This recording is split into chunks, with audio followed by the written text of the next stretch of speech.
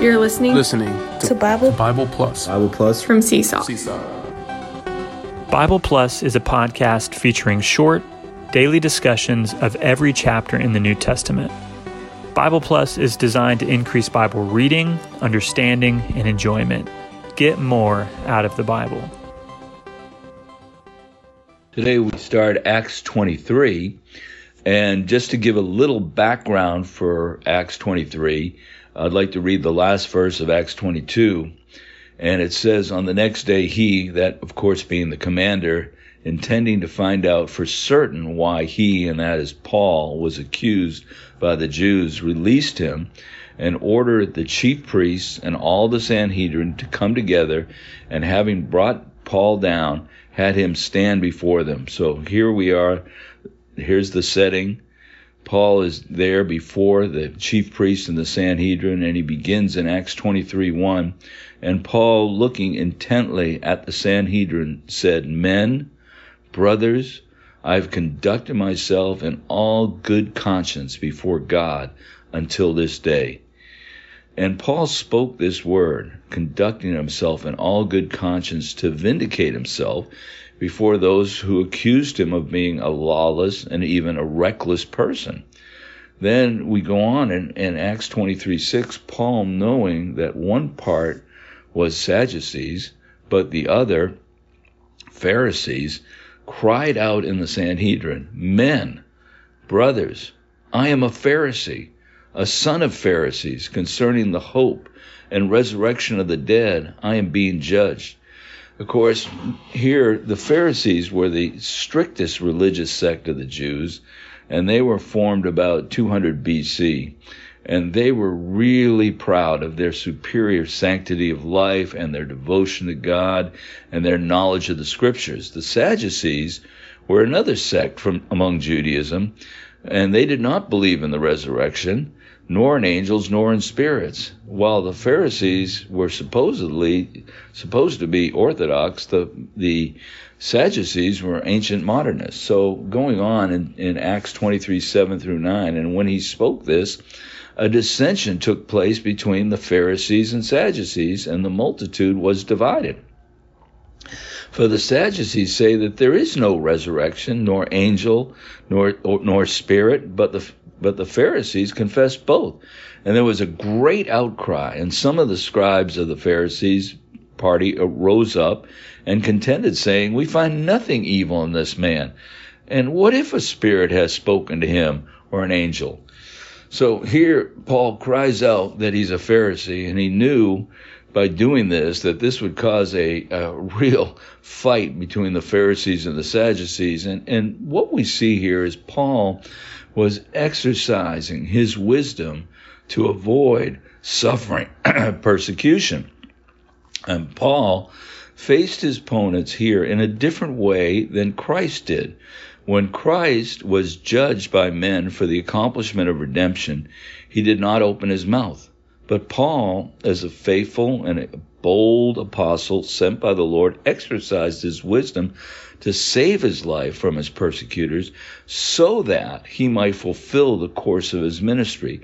For the sake of carrying out his ministry, he endeavored to live as long as possible. Then in 23:10 it says, "And when much dissension arose, the commander, fearing that Paul might be torn in pieces by them, ordered the soldiers to go down and take him by force from their midst and bring him into the barracks." This was truly the sovereignty of the Lord to rescue Paul from the hand of the Jews.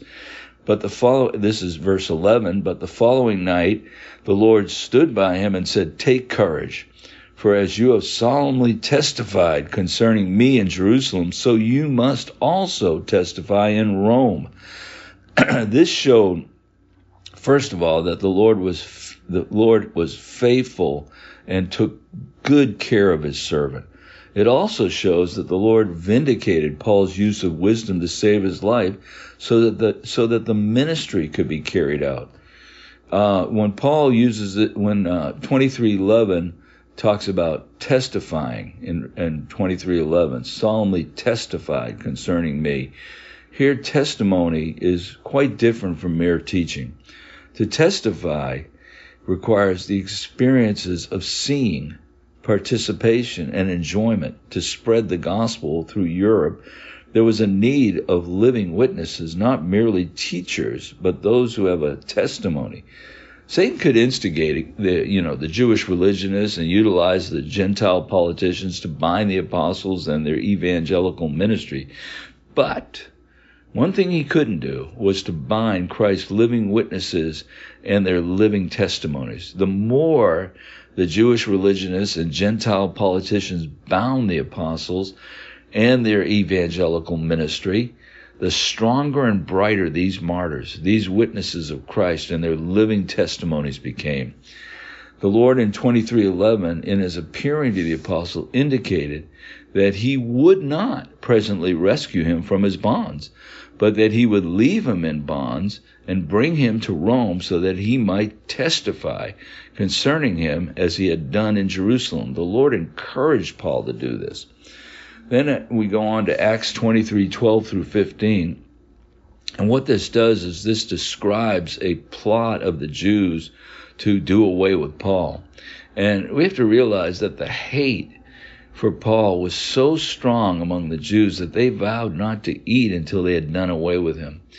But in 23:16 through 18, there's an undoing or a revealing of this plot by Paul's sister's son to the commander. And when the Roman commander heard of the plot against Paul, he exercised his authority and wisdom to send Paul from Jerusalem to Caesarea, where the governor of the province of Judea was. The commander sent Paul there secretly with heavy guard during the night. This again shows the sovereignty of the Lord to rescue Paul's life. And finally, in Acts 23:33 through 35, it relates what happened once Paul was brought into Caesarea. And when they had entered into Caesarea and handed over the letter to the governor, they presented also Paul to him. And when he read it, he asked from what province he was. And learning that he was from Cilicia, he said, "I will hear you fully when your accusers also arrive." And he ordered that he be guarded in Herod's praetorium. Well, here's the end. We see that the Lord in his sovereignty has rescued Paul again and again and taken care of his life, that the ministry that Paul, had would not be lost, but he would go on, and in Europe that ministry would be fully released. So this is the end of Acts 23. In Acts 24, we'll go on to hear Paul's defense to the governor of Caesarea. But anyways, what a great chapter to show that the Lord is sovereignly caring for his apostle, not wanting the ministry to be lost, but that the ministry would go on throughout Europe.